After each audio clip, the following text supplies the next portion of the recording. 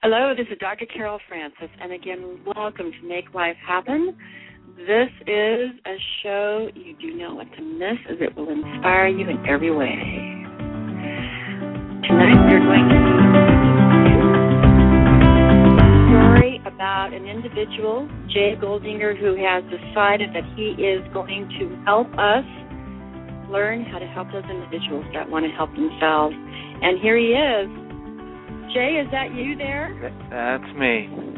Hi, I'm so glad I just finished introducing you. Thank you so much for joining us today on Make Life Happen.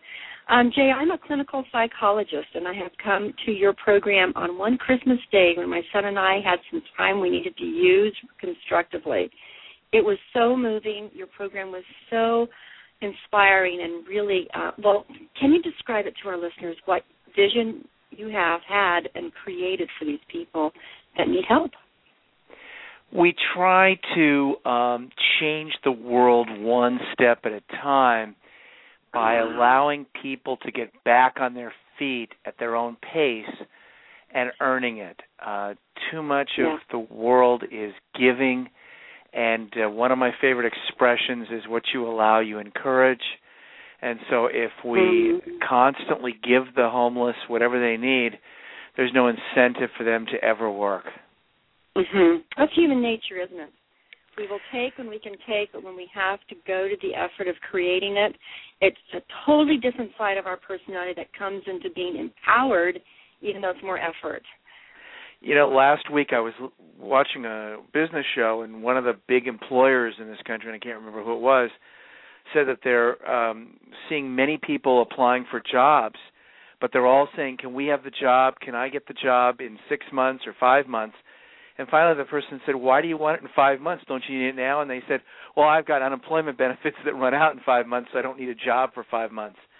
You know, everything's about incentives in this world, in this country. And if you make the incentives in such a way, don't be surprised if people don't act exactly the way that's in their best interest. Yes, in the long run, the best interest, right? We're short-term oriented. Jay, can you describe the program as footonfoot.org describes? I'm looking at the web page right now. It's foodonfoot.org. Describe the program to us. Basically, we allow homeless and poor people to come and collect trash on Sunday, and they earn food certificates to Ralph's or McDonald's, and that's the start of the program. It's roughly about 10 weeks. We take them through a process of cleaning trash every day and teach them computer skills. On Wednesdays, they read to seniors. We get to know them better. We drug test them both for urine and hair. And then after 10 weeks, if, it's a big if, they show the confidence needed, and it is confidence, then we will set them up with an employer at a full-time job, give them housing for 3 months, and then about 3.5 months later, they become taxpayers instead of tax burdens. Beautiful. Now, you also involve those of us in the community that wish that we could help out in very constructive ways. And how do you involve us? We have something called the $98 Club, where people on their credit card give us $98 a month, and that all goes into the program, because what makes us different is we're one of the few, very few programs that does not accept any government support at all. We're privately funded. 70% of our money comes from individual donors, 20% comes from from foundations, and 10% from corporations. And we run like a business, very lean, and most other organizations that are government-supported wish they didn't have to take government money, but we're lucky enough to have set it up. We've been doing this for 15 years. Every single Sunday of your life, you have been there. Yes, Sunday, some people watch football on Sundays, some people do other things. This is what I do, because in the end, I think that one of my other favorite expressions is, at the end of the game, the king and the pawn go in the same box. And so many times I see people work their whole lives to accumulate money, but I've never seen or heard of a funeral where when they bury the person, they dump all the money in the grave with them and cover it up. I'm waiting for the first time. And yet so many people act like they take it with them. So those of us that could actually be there and then donate our time and our money on a monthly basis or on a one-time basis, people can just come and experience this. be inspired, and then they're likely to become donors. And what is it they experience when they come there Sunday mornings and sometimes Saturdays? Is that correct? No, it's not. We only serve on Sunday. It costs $20 to volunteer, and the volunteers show up at 3:15 and help serve the food, and then we have an awards ceremony for the workers where we give out bus passes and things like that to the best workers of the day. And everyone has a different reason for coming. You don't know sometimes for many, many months or years why someone is connected to us. It could be because they have a relative or a friend who was homeless. They could have been homeless. These are stories that sometimes you never find out, but everyone does have a connection that comes, and they usually leave with a big smile on their face because one of the requirements to be in our program, if you're homeless, is you must do a random act of kindness, and that's the admission ticket into our program on Sunday. And so we teach the homeless that although they need everything, that if they start thinking about others instead of themselves, the world will open up for them. There's no question. Now, you have a sign-up. In other words, sometimes you have companies or groups of people that will grab a whole day, and they will sponsor that particular Sunday. Like I'm looking for October 9th. You're sponsored by Turin Inuganti and Spencer Stewart. Or on the October, that's a headhunting firm. Yeah, for $2,000, especially when it gets closer to the holidays, a lot of companies want to do a company outing, and they bring a bunch of employees, and it's really a nice afternoon. It costs $2,000, and again, it all goes towards our expenses. We run very, very lean. I've done this for 15 years without taking a salary, and it works. It works, and I'm so proud of the fact that 89% of the people that we've graduated into full-time work a year later are still in the same job and fully self-supporting. So by the time that they have come over and over to collect the food or clothing or whatever's provided on that Sunday, and they've interfaced with your daily pick up the trash, give to the community, read to the people who need someone to read to, train on computers, you begin to know the ones that can definitely benefit from employment. Is that correct? Is that the way it goes? Not everybody's ready. I mean, it might surprise some of your listeners, but our greatest fear in life is of success, not failure. And so when you take someone out of their community where their support system is other homeless people and they get a job, they become very afraid because they lose their support system, or at least they perceive that they do. So we want to make sure that they're absolutely ready to take on the high benefits and some of the scary parts of having a job and being self-supporting. Can you give us a story or two? I know that I'm looking on the website here, and I see a number of names. I know you're incredibly good about keeping privacy and confidentiality, but is there someone or a collection of people you can tell stories to us about? Well, most of the people that come to us have gone through government programs and for whatever reason have not found it enough energy to get them over the hurdle. One other thing, on the first Sunday of every month, which is this Sunday, the 4th, we'll be passing out mirrors. We distribute mirrors to all the homeless workers. We want to remind them of who the enemy is. It's them. And we had some graduates back on Sunday. Kim, who works at Amoeba, was there. She was on drugs for 15 years, came into our program. She has been free of drugs and working full-time for a couple of years. We have people working at auto dealerships in West L.A., Martin Motors. We have people at Tender Greens. Everyone's got stories. Everyone's different, which makes it so great. But everybody has to overcome the hurdles that they created, not us, and we can't do it for them. I tell everybody the heart is the engine, and if you've got enough in you, you can overcome it. At the end of the program, we give out PhDs. We call them PhDs. It's passion, hunger, and desire. And if you have passion, hunger, and desire, then you can get through the program and probably succeed beyond what you could ever imagine. Beautifully.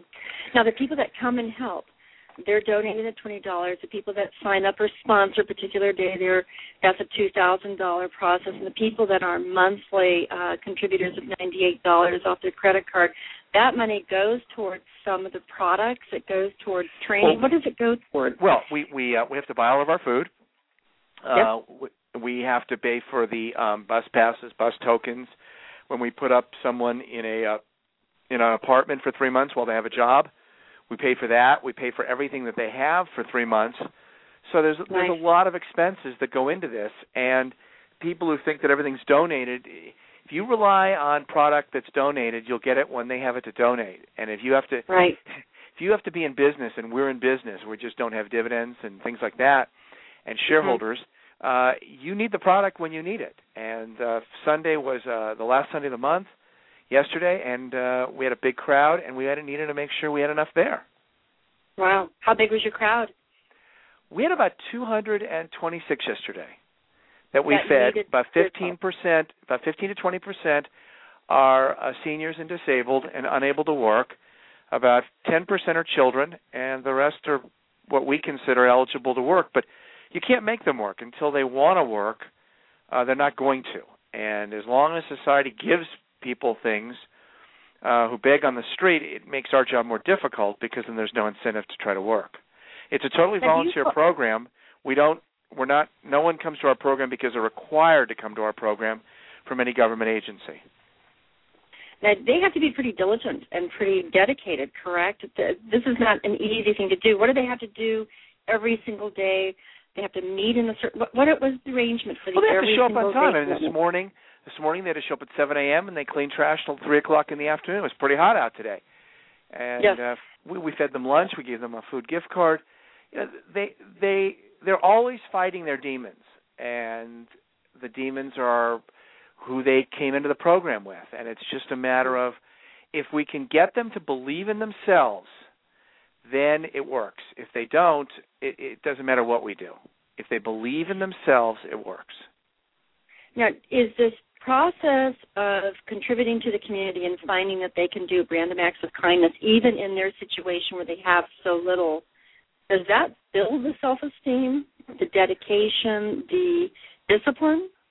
It does if it's done often enough. I mean, one of the problems with our program is we'd love to be going 7 days a week, but we don't have the money. So we only serve on Sunday, and then the rest of the week we work out of a park. But if you repeat the behavior enough, you can change it, assuming that they want to change. And understand, if you're homeless, you're on the street. You're going to do whatever it takes to survive. That could mean stealing, lying, or cheating. I understand that. I mean, you do what you got to do. If you're afraid someone's going to put a gun to your head, you do whatever it takes to stay alive. So because we only see the future from our past experiences, most of the people come into our program sort of on a train that's going one way, and we understand that. And it's just a question of if they have the desire to change, we will sit down and try to help them. Some of them do and some of them don't. Some of them aren't ready. Some of them are never going to be ready. So it's like some people never grow up in life, and some people do. Mm-hmm. You can't force somebody. One of my other favorite expressions is if you're in a relationship and you pull off somebody's mask, they're probably going to glue it on tighter. It's not going to do you any good. And the same thing's true with the homeless. Now, you're described, Jay, as a man full of heart, completely dedicated, and very straightforward, even if sometimes you need to be full of heart but harsh. Is that a reasonable way of saying who you can be? Well, we call ourselves the Marines of Homelessness. There you go. You know, we have rules and boundaries, and most of these people need to be treated just like children are. Children need rules and boundaries to grow up. And if you don't give them that, then they'll take advantage of the situation. And so that's one of the things also that's made us different. Now, do you, in the process of working with the volunteers that come down to help, do you ever feel like you wish you could inspire them to have the same experience that you do when you see the success? You know, it's similar to going and trying to get wet logs on fire, which is sort of like the economy. When you have logs and you're trying to start a fire, and you can throw hundreds of matches in, but until those logs dry out, you're not going to start a fire, no matter what you do. And the same thing's true with people. You don't know when the light's going to go on. You don't know. You just have to throw those matches out there and hope that one of them catches fire. We're all individuals. We're all unique individuals. We all come with history, and no matter what we say, We all have baggage. Sorry, I'd love to meet the person that doesn't. It's probably a robot. But you don't know when that moment's going to occur. And all you can do is present yourself and be present. And if they're ready to move on, then they will. And if they're not, then you wish them the best. Now, you also have another group of people that are involved in your program, and those are those companies or businesses that provide these people who are ready to graduate to that level opportunity to work. It's about relationships, and this is why each graduate carries with him the weight of the program. If we get a job at at Tender Greens, let's say, so restaurants have been very good to us, and somebody we get a job for steals, does drugs, does something bad, they've ruined not only their chance of continuing on the job, but all the other graduates that are going to come through, because Tender Greens is going to say to us, we're not interested. And so there's not much that's a big weight, and you've got to be very careful. And they sometimes, luckily we've trained them enough to move on, but we do the best we can. Now, what type of businesses would you like to see contact you and say, look, if we have an opening, we would like to dedicate to one of your graduates? What type of businesses are you looking for? It would have to be up in L.A. They would have to be up in L.A., close to Hollywood, because our people don't drive; they take buses. And it would, we'd be happy to talk to anybody. I mean, it just, as long as it's near a bus line and pretty close to Hollywood, which is where we're centered. What type of jobs do you wish? As long as they're minimum wage jobs, it can be anything. It is, these are people who could be good security guards. We've got somebody working as an auto mechanic at Martin Motors in West LA. We have a security guard there, Tender Greens. We have a prep chef and a busboy. It doesn't matter what they do. They just need full-time. We cannot take part-time jobs because you can't support yourself on a part-time job working 20 hours a week. Now, you also house these people after a while. Is that right? Or when do you finally... Once they get a job, once we find them a job, we then put them in an apartment, and we pay for at least the first 3 months, and we hold their paychecks until graduation day, and then they move forward and they open a bank account. We run like a business, and that's what makes us so different than most nonprofits that need and are somewhat addicted to government money. And I don't say that in a bad way. I think they wish they weren't addicted to government money, but we started off by saying we wouldn't take any, and our supporters believe in that. I know that when I first, this is like 30 years ago, I started working for the county, and I would have people come into my office as a psychologist, and they would complain to me that they hadn't received their check from the government, and they were completely in a state of they deserved it. It was they were so entitled to that money. They were just indignant that their money had somehow been delayed.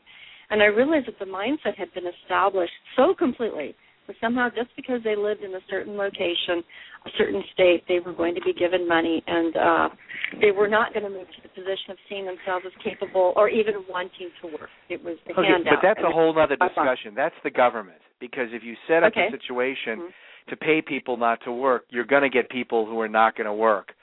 So, the government, and again, I hate getting into politics, but if the government decides in its infinite wisdom that it wants to pay people not to work, believe me, people won't work and they'll be happy to take the money.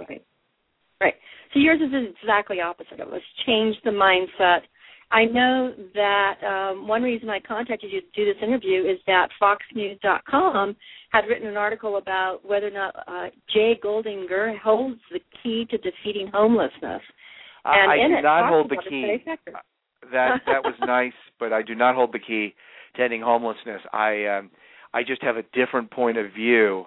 The consensus in this country is that you give the homeless housing, you give them all their services, and then you save money. The society saves money because it's all in one place, and I'm not sure I necessarily agree with that. But if you have people that are incapable of working, either physically or mentally, then you are in a situation where the government is going to have to take care of them. But there's a fine line there between giving them an incentive not to work and finding people that can't work. So that's a whole other set of problems. Yeah. We have a niche. Food on Foot has a very, very, very specific niche. We're not for everyone. We're for a very specific part of the homeless population. We've been very successful for 15 years with this business model, and because it works. I mean, if you're in business and you're selling yellow shoes and nobody's buying yellow shoes, you soon get out of the yellow shoe business. And we operate the same way. If homeless people stop showing up to see us on Sunday, stop entering our program, well, guess what? Either there's no more homeless people anymore or our product isn't what they want. And that's how a business operates. And, again, it's just so different than the government. I know that when we came on December 25th, a day when you hand out food, you hand out sleeping bags, you hand out the bus tokens, an amazing, amazing day. You said there that you really have a dream, that there would no longer be a need for your services, that homelessness would be a thing of our past. Do you think it's possible? Oh, yes, but I won't be around when it happens, and most of your listeners won't either. You'd have to really change so much in society. I think we can make a difference, but I think ending homelessness, I would be lying if I thought that was ever going to occur. I just don't think it can. But it's worth trying. It's worth trying. I mean, we're not here forever. We act like it. Sometimes we do things that defy belief, but in the end, like I said, the king and the pawn go in the same box, and I am concerned about what I see today from our younger generation, where they spend their time, where they spend their money. Some of them are incredible. They really are. But then there's a bunch that you start to wonder whether they're using their money to just keep themselves busy, as I would like to say. Entertained. 808 consecutive weeks of service. Can I ask you, Jay, personally, how did you gain the passion and the vision for this? Where did you become inspired?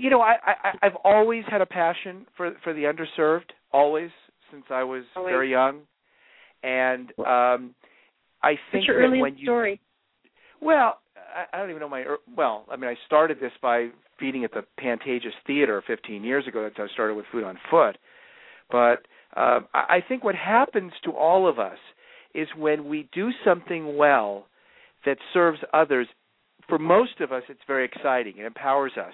We want to do more. It's addicting. And generally in life we do what makes us feel good. So although there's times that I'm ready to knock my head against a wall, most of the time I'm so proud of the graduates. And one of the stories that I'll never forget is I was in Santa Monica going into a building, and there was a guard there. It was on a Saturday, asking where I was going. I turned around and she said, "Mr. Chicken," which is what they call me. And I looked at her and went, "Who are you?" And she comes up and says, "Can I give you a hug?" And I went, Who are you? And she said, "You don't even know me, but you fed me and made me believe in myself. And now I have this job as a security guard." And she just wanted to say thank you. That's one of the many, many stories that over the years that I tend to forget until people like you ask about it. Yes. Any other stories come to mind? There's great stories. I mean, every person we've graduated has a story, and they're all equal. I mean, one may sound, oh my God, they overcame this and they overcame that. Most of it's overcoming themselves, and so we've got people that reunited with their kids. I mean, I don't want to make one better than the other, because to me, every person who's graduated our program is equal. And as I tell them all, I don't care whether you're black or white or green or yellow. I don't care if you're gay, bi, tri, whatever your problem is.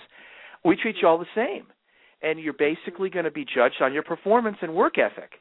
And then I remind them that God gave us 2 ears and 1 mouth because he wants us to listen twice as hard as he wants us to talk. And for most of them, they're struggling. They're struggling with themselves, which is why we give them a mirror. Wow. For those that are listening, there's going to be a sign-up on your website, which is foodonfoot.org, for September 4th, this coming Sunday, and they can sign up on that website. And you're located on 1625 North Schrader Boulevard, right in the back of the Gay and Lesbian Center.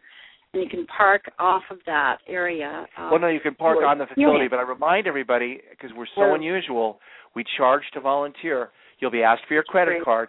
That's not a mistake. All the money goes to pay for the food, and then people say, well, why doesn't it donate it? Because if you get donated food, then you get it when they want to donate it, not when you need it. Right. This is an opportunity. I know that I brought one of my sons. It changed his point of view on so many different issues. Are you okay with people bringing children, and what age do you think is a comfortable age? It's only an hour and a half, so you can bring whoever you want. You have to pay for them. Generally you probably want to be about 6 or 7 years old. Otherwise, your parents are going to have to be watching you more than they're going to be watching what they're doing.